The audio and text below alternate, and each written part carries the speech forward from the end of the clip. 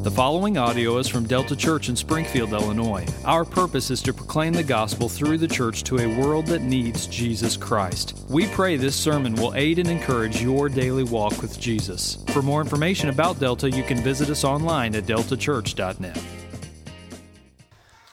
All right, so go ahead and open your copy of Scripture. We are in Ephesians chapter 6. We're going to read here in a moment verses 1 through 4 in Ephesians chapter 6. We're going to specifically dial in on verse 4. So last week we looked at verses 1 through 3, talking about that idea of children, obey your parents in the Lord, for this is right. Then we said today what we're going to do is zoom in on verse 4 in particular. So this is Ephesians chapter 6, verses 1 through 4. Then, Lord willing, we will wrap up the book of Ephesians next week as we look at verses 10 through the rest of the chapter. So, Ephesians chapter 6, verses 1 through 4. This is our brother in Christ, the Apostle Paul. He is being carried along by the Holy Spirit as he writes these words concerning the family relationship and how the gospel of grace is meant to influence and inform the way parents relate to children, children relate to parents. Our brother in Christ says, verse 1, "Children, obey your parents in the Lord, for this is right. Honor your father and mother.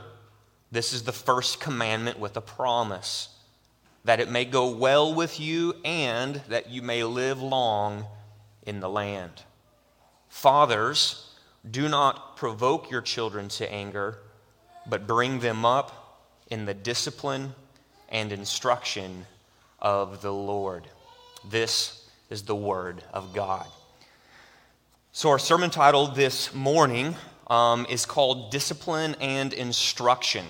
Last week it was honor and obey, obedience and honor. Those are the ideas that Paul says should mark out children who are seeking to honor and submit to and obey the living God, God the Creator.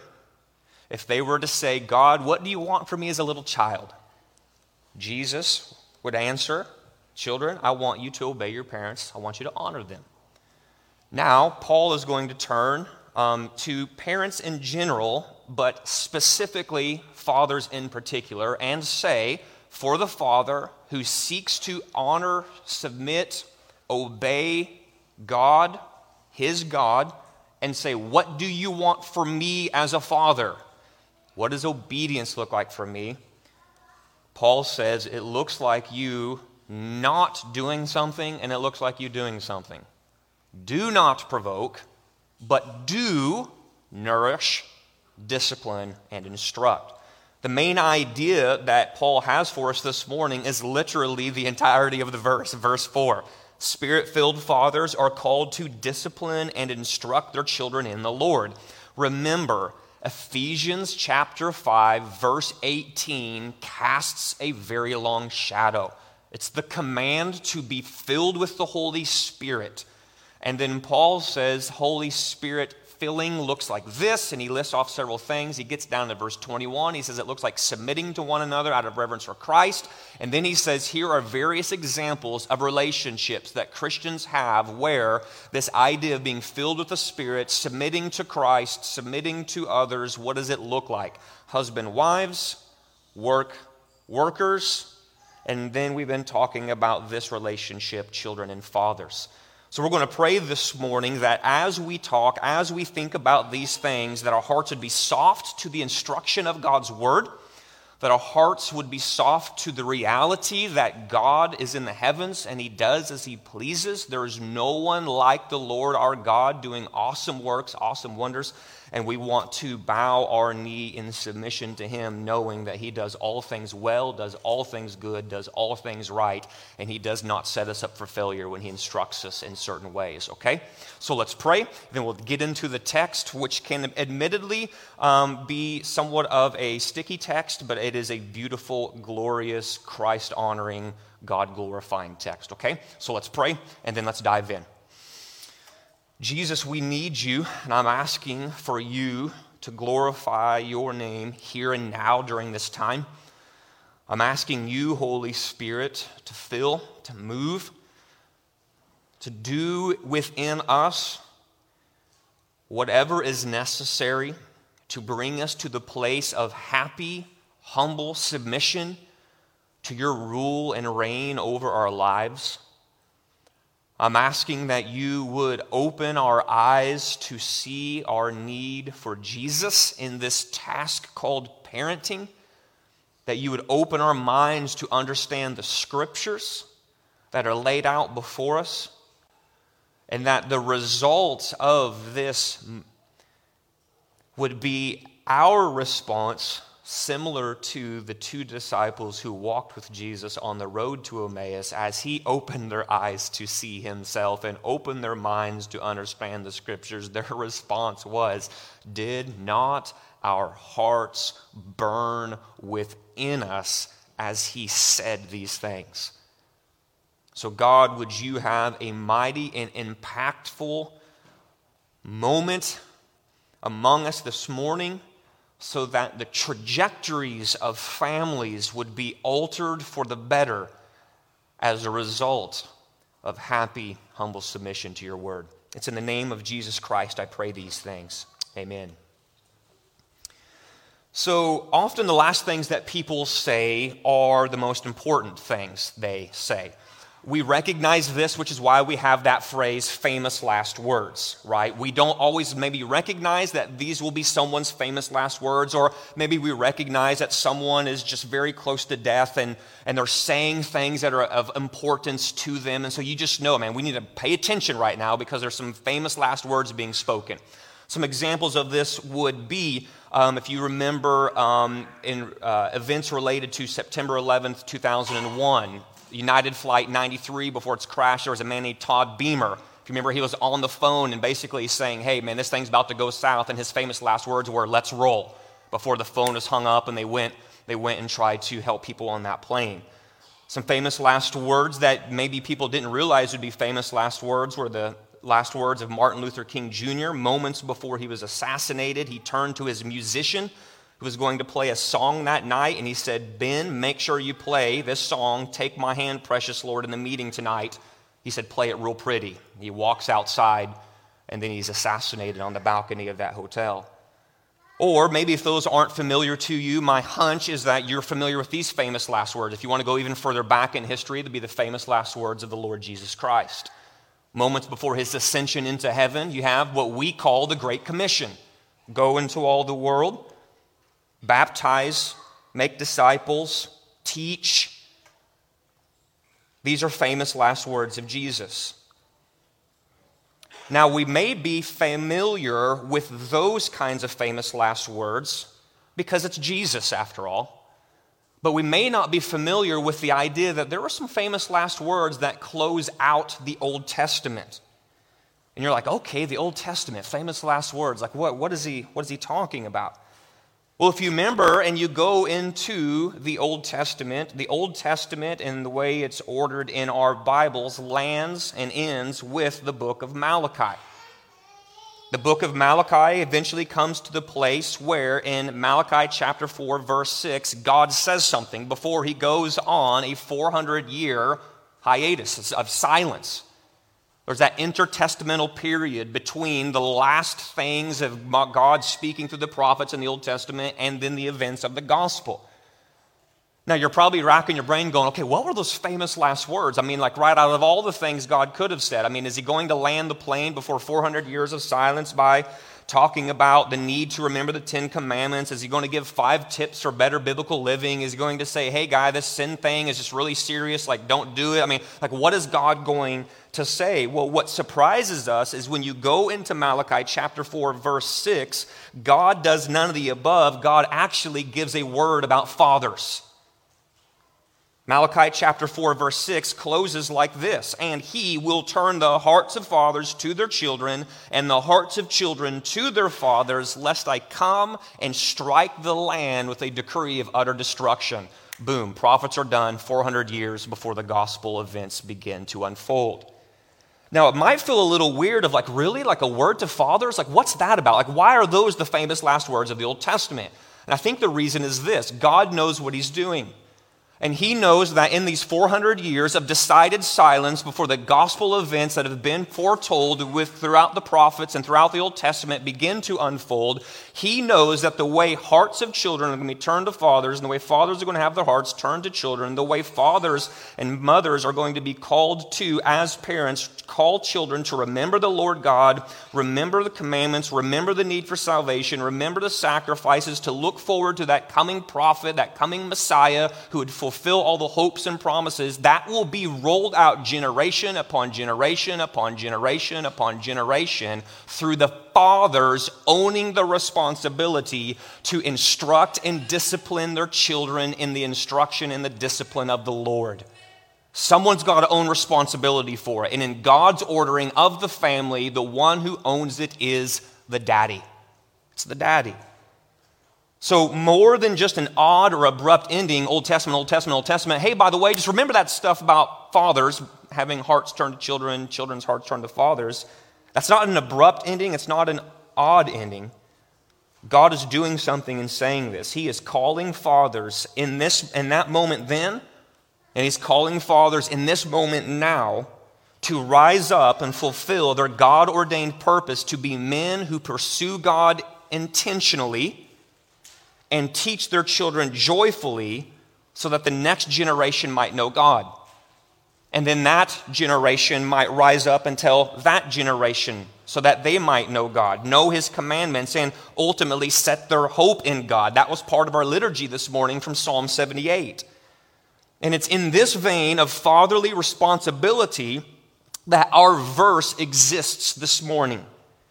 While it's true, as I said a couple of minutes ago, that the truths of this text apply both to fathers and mothers, you can't escape the fact that Paul decidedly chose to address fathers with these particular commands. I want fathers to realize that they have a lot of power to provoke, and they're not to abuse their God-given authority in that way. Fathers have a lot of power to be able to nourish their children, discipline their children, instruct their children. And it's to be done all under the banner of obedience to the Lord Jesus Christ. So now what we need to say is that as a parent, fathers are to operate with a God-given authority in the family. So why fathers? Why the emphasis on fathers? It's not just because someone somewhere said, you know what, moms stink, dads rule, dads need to be in charge. It's not the way it goes. It's this way because God has granted this authority within the family for parents to be that authority over the children, but the leader of that dual pair, that mom and that dad, is to be dad himself. It's a God-given authority to be the leader within the family. And the purpose of this authority is not so that the dad can come and rule with some iron fist, running roughshod over his family. That is an abuse of the God-given authority that any father has. The purpose of this God-given authority in the family is to function in such a way that fathers ultimately point to God the Father. And the way that they love, and the way that they cherish, and the way that they nourish, and the way that they discipline, and the way they instruct, and the way that they serve, and the way that they pray, and the way that they care, the way that they self-give, the way that. All of it is so that when people within the family and neighbors look around saying, if you want to see a picture of what God the Father looks like, you can look like this Spirit-filled daddy right here. He has given you an example of what God the Father looks like. And so as we said last week, both fathers, parents, and children, they fall under God's authority. In our families, under God's authority, Paul has delineated in these verses that a child's role is to honor and obey their parents. That is how they ultimately honor God. And now, as we said in verse 4, what we're going to see is that a father under God's authority, their role is to nourish, discipline, instruct. This is Paul's point when he says there in verse 4, fathers, do not provoke your children to anger, but bring them up, he says. Bring them up. So a great question that every father can ask themselves is this: what specific sins in me provoke my children to anger? I don't think this is an issue of some dads in here are like, I've never provoked to anger. And there's some of us are like, I provoke all the time. There's these two disparate, like far realities on either end of the spectrum. It's more like, when was the last time you did? Not if, but when.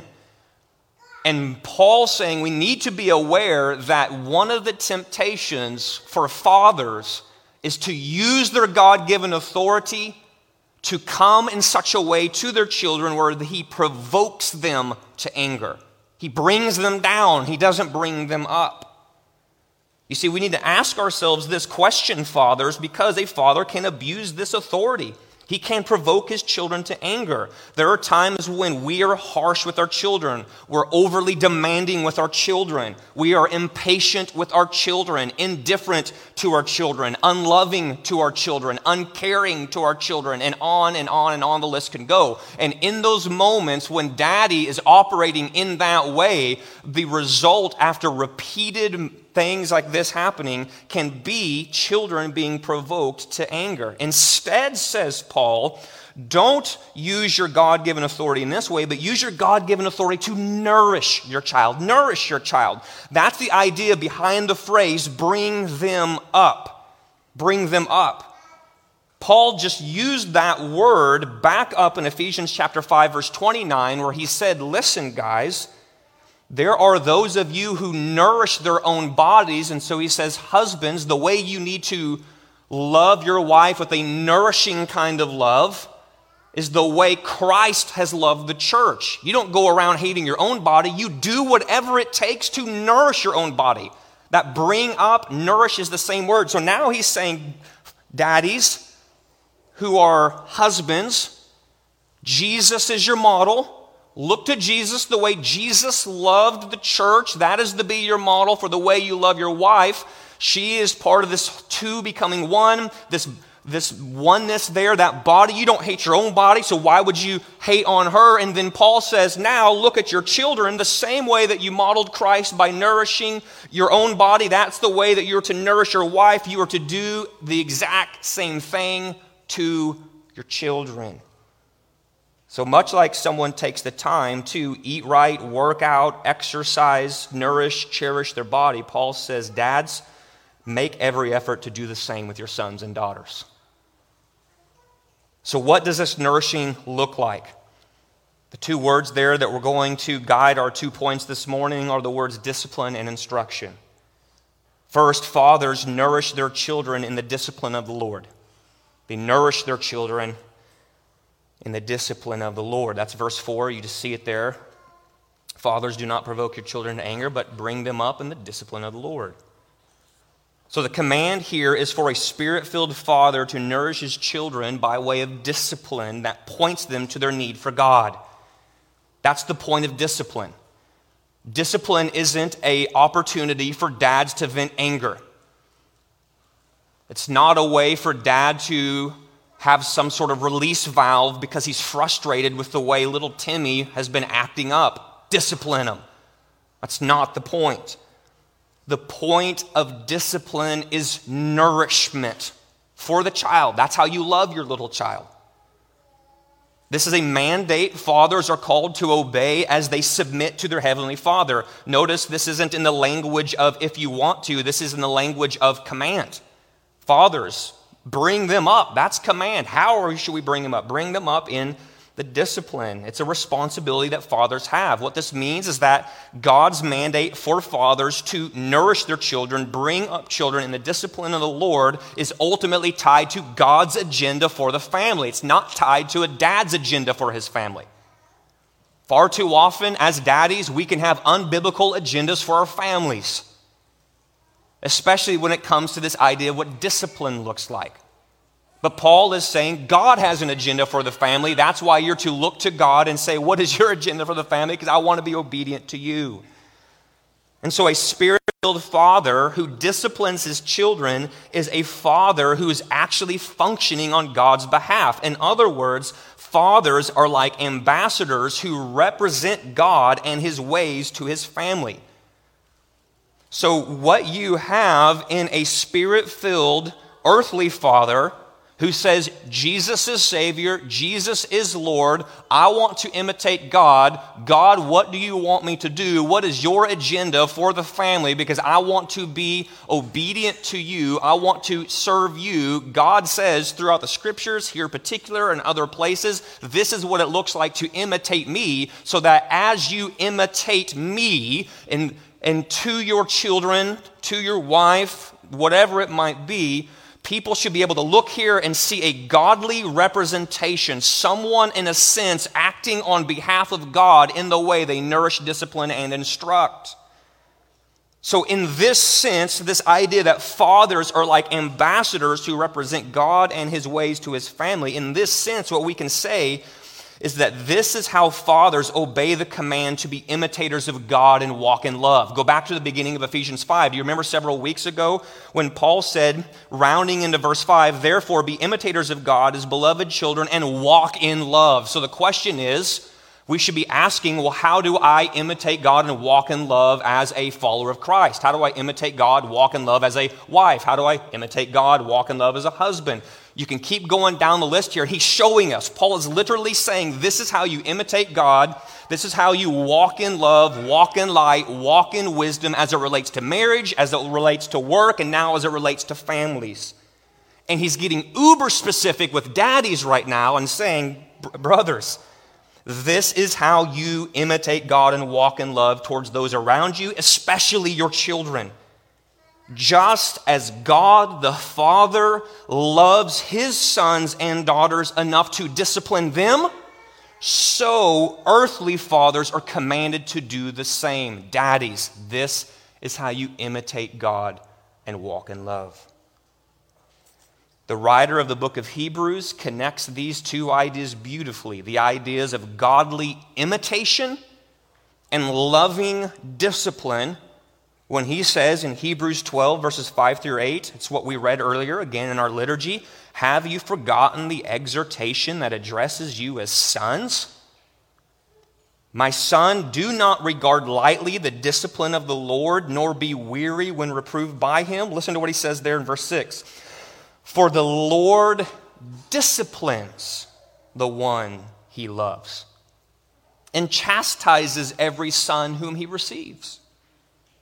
It is for discipline that you have to endure. Listen, God is treating you as sons, he says.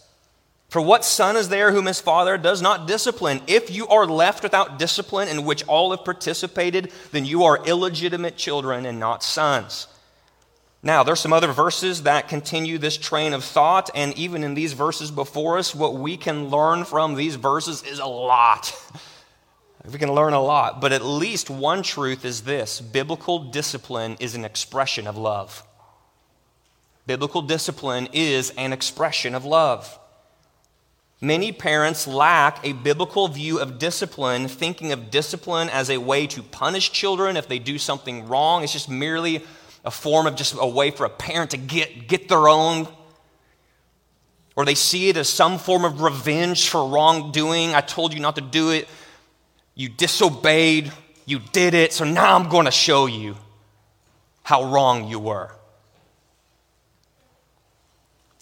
But that's not biblical. Biblical discipline always expresses God's love. And earthly fathers imitate God the Father when their motive for discipline is love. The other thing that we can say, stitching together those ideas from Hebrews 12 and this verse here before us this morning, is this: is that we can say is that biblical discipline, though it is corrective. So biblical discipline is an expression of love, but it is also corrective. And that's because discipline is intimately tied to that idea we introduced last week called the circle of blessing. If you remember that from the verses 1 through 3 last week, specifically the promises that Paul gives in verse 3 to children who obey and honor. He says, listen guys, remember, it'll go well with you and you will live long in the land. Circle of blessing. You will live within the realm of this blessing when you walk in this way in obedience to God's will for you as a child in a family. For children who honor and obey their parents, they can know the blessing of well-being, the blessing of safekeeping. But we said last week, when a child says, I know what God wants of me as a child, I know what dad and mom have asked me to do, I will not honor, I will dishonor, I will not obey, I will disobey. When that takes place, children put themselves outside that circle of blessing, the place where it will not go well with them. They will not live long. The place of opposition to God's will, the place where they are walking in opposition to God's good path for their life, the place that will eventually lead to death if the heart attitude of dishonor and disobedience, not merely to parents, but ultimately to God, allows to be remained unchecked in that heart. It will lead to death. It will lead to death. You see, God's word clearly states that every human being is, Psalm 51, brought forth in iniquity and in sin. Having a heart that is, Jeremiah 17:9, deceitful and desperately sick. So what this means is that the problem at the center of it all is that our children are sinners. Yes, even the cute little baby right now, sitting on your lap. Surely not. The Bible says that is the case.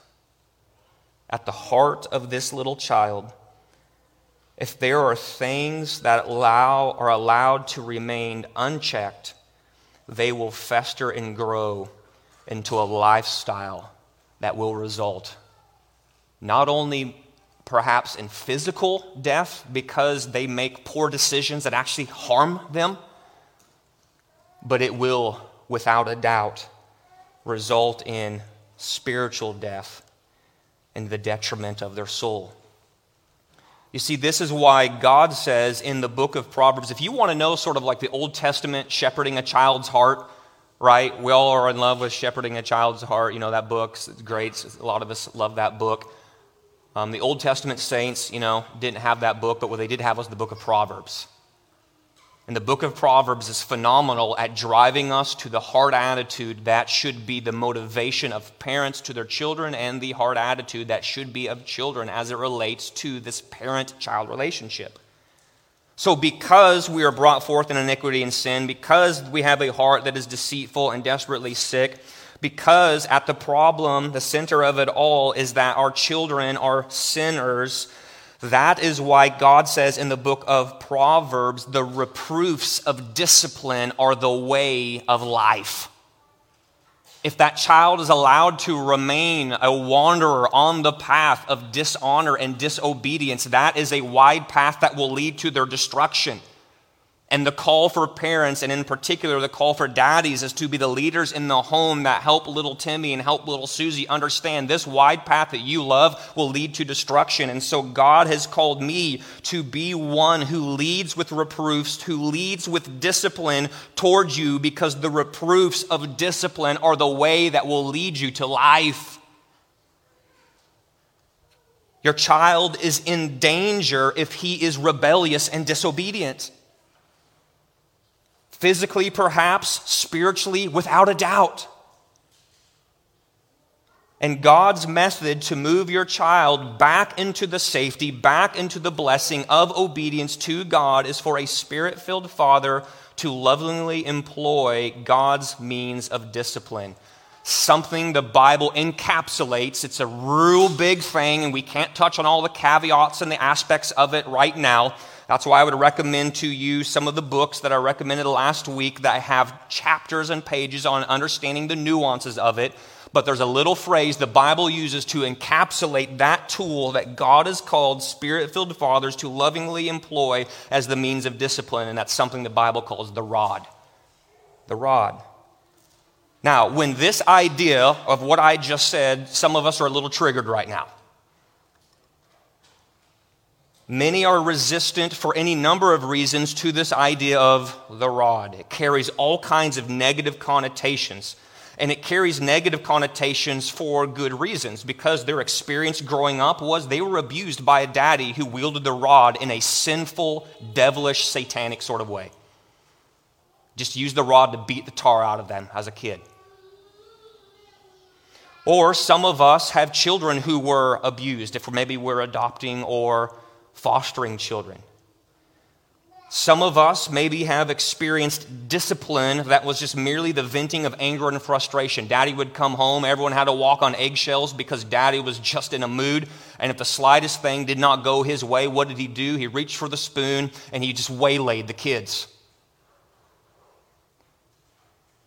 A lot of us said, if that's what the rod is, if we had a daddy who was even remotely religious and he said, that's what God calls me to do, a lot of us have said, if that's what the Bible is about, I don't want anything with that. And I would commend you. You don't want anything with that, because that is abuse.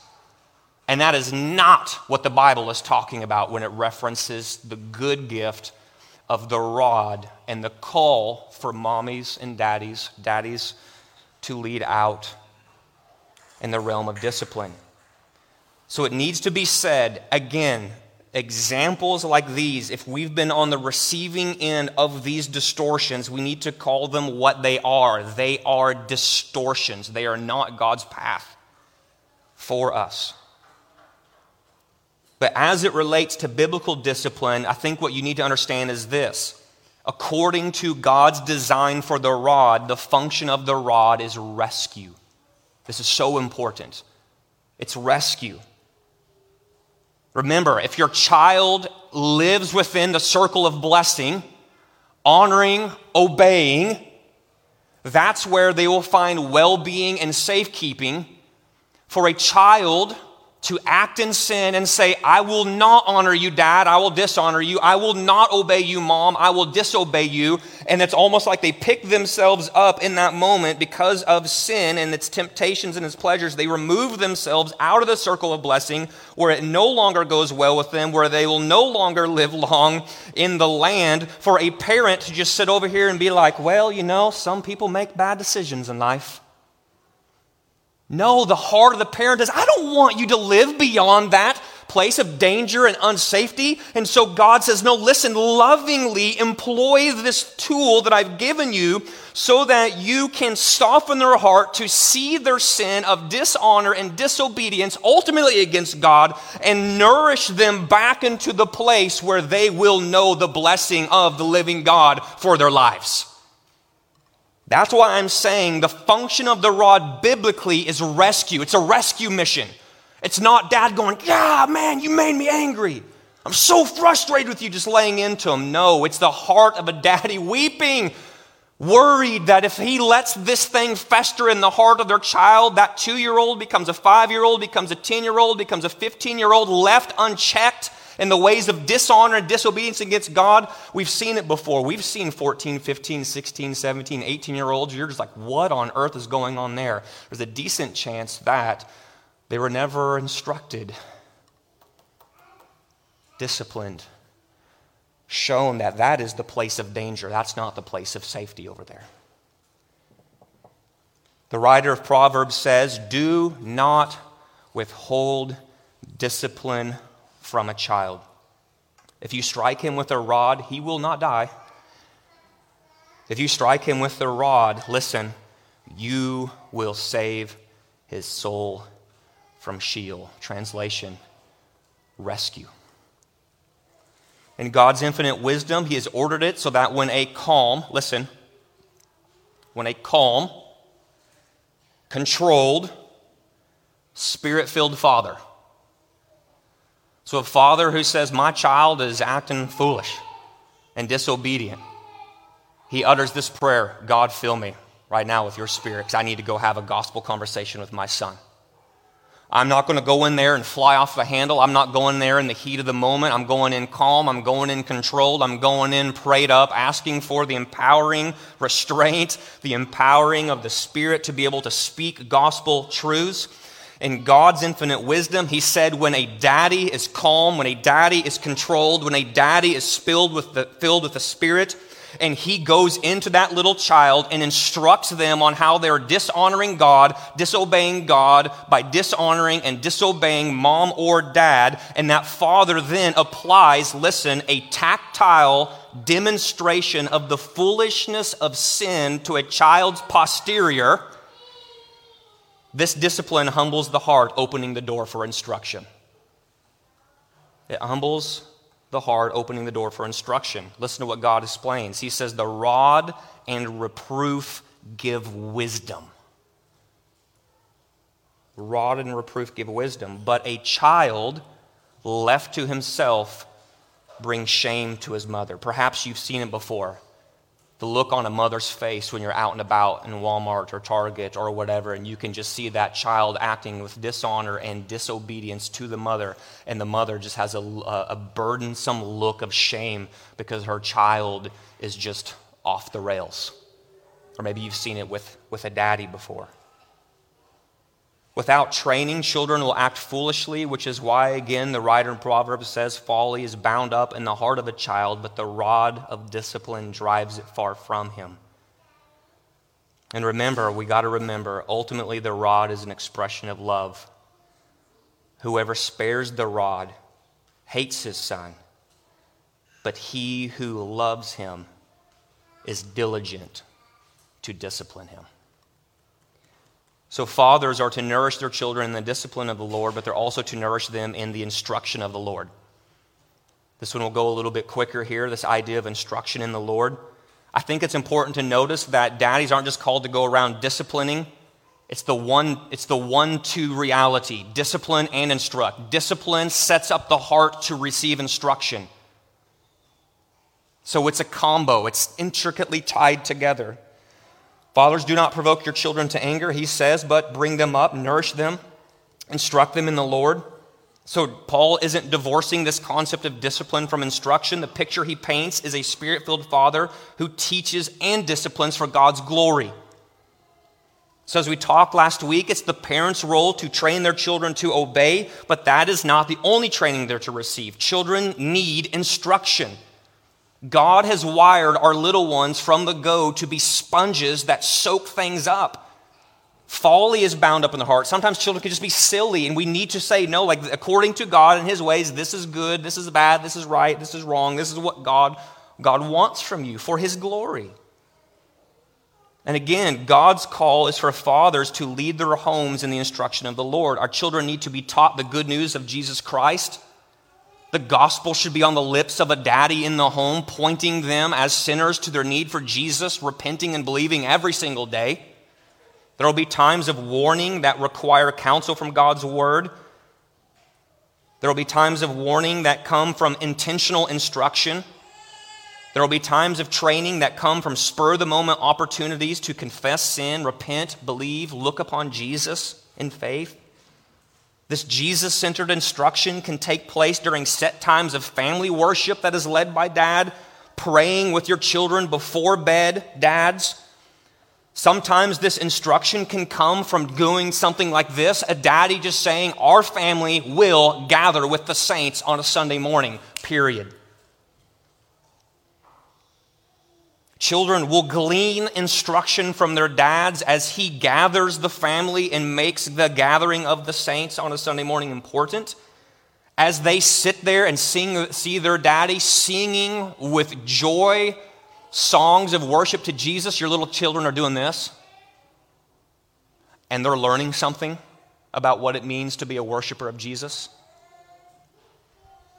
When you open your Bible and set it on your lap and you listen to a pastor like me blow hard on something like this, your children are looking over and they're going to eventually one day make the connection, like the pastor is speaking about what God wants, and it's important for my daddy to say this thing right here is where we hear from God. They are going to learn something about that.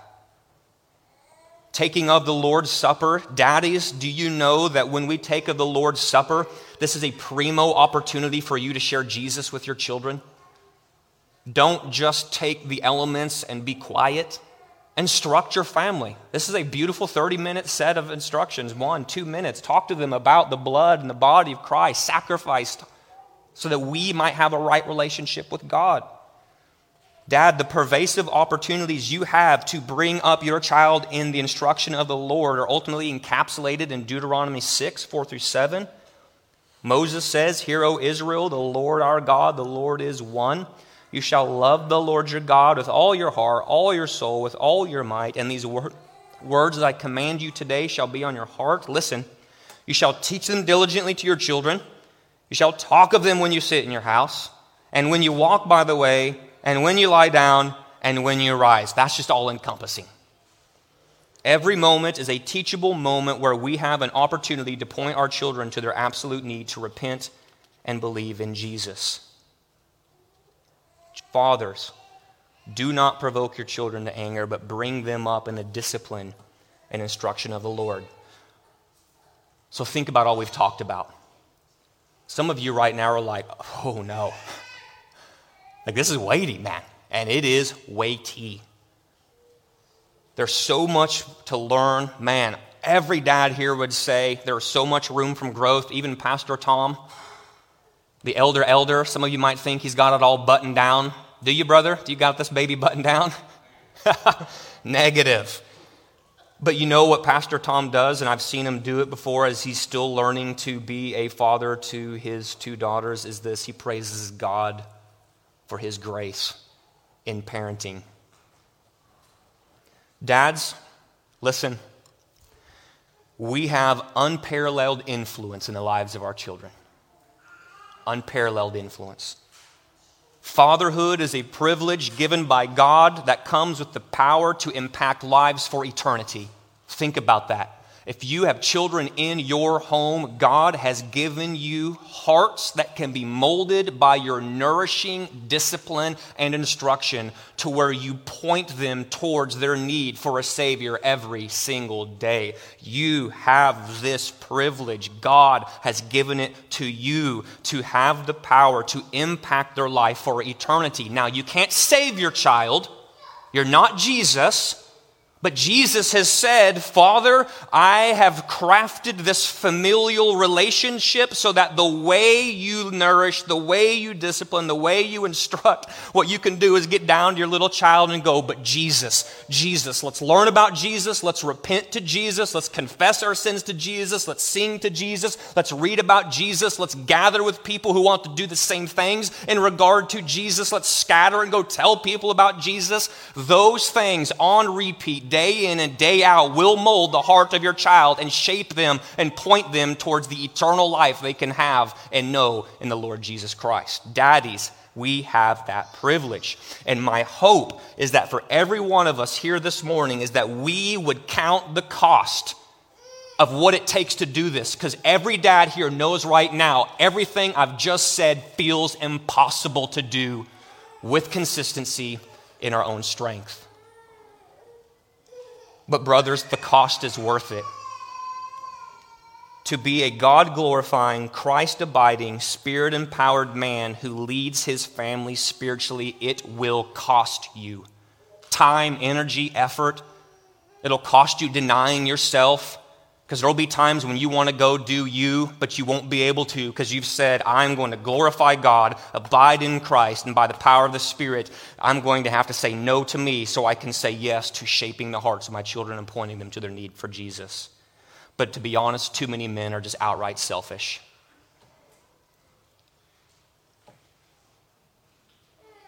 They know the cost and have decided that it's not worth it. So brothers, you might be here this morning and feel like you've blown it with your children. You may feel like you have waited too late or that you have made too many mistakes. Perhaps right now you're hearing me talk and you are just paralyzed by past guilt and you are paralyzed by present fear right now. But brothers in Christ, let me tell you this. By God's grace and the Spirit's enabling, it is never too late to start doing the right thing right now. It is just not. It's the enemy and the accuser of your soul who is whispering in your ear right now saying, "Bro, you have blown it. Bro, your apathy and your passivity cannot be recovered from right now." the way that you should have been doing these things and you chose not to because you were selfish, Jesus doesn't want you. Every single one of those lies, those temptations is from the enemy himself, because he knows the power of a spirit-filled daddy to influence his hearts for Christ. And he doesn't want you to walk in that way. So he's going to try to accuse your soul right now that you have no hope of going forward. To that I say, no. No. By the Spirit and his enabling, and by God's grace, it is not too late to start doing the right thing now. It is just not. God's grace is greater than your guilt. God's grace is greater than your fear. God's grace is greater than your sin. God's grace is greater than your apathy. God's mercy is more. His mercy is more. And today, our living God can give you a fresh start in the grace you need to change. Dads, we don't have time to talk on this now. Our time is gone, but that's what this is right here. Hopefully you got one of these on the way in. If you didn't, there is a stack of them on the way out. For some of you, you've just never been discipled to know what does it look like for me as a daddy to be a daddy according to God's word. That's what this is about right here. A job description for dad. Love God, point 1. Love your wife, point 2. Love your children, point 3. And if you want help in knowing what this is about, the man who's dedicated his life to this is sitting right over there. Raise your hand, Tomo. That's his job. That's what he does. His full-time job is to help daddies figure this thing out. And we as a church want to help you. So if you're in that place going, yeah, man, sign me up on that list, we will bend over backwards to help point you in the right direction so you can walk in a way that brings much glory and honor to Jesus. All right? Let's pray.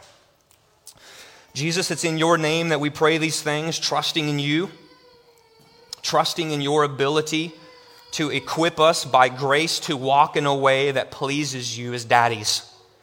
Daddies who nourish, daddies who discipline, daddies who instruct, all for the glory of the Lord Jesus Christ. It's in your name, Jesus, that I pray these things. I pray for my friends, the fellow dads in here, that we would be men who say, I need Jesus bad every day as a daddy.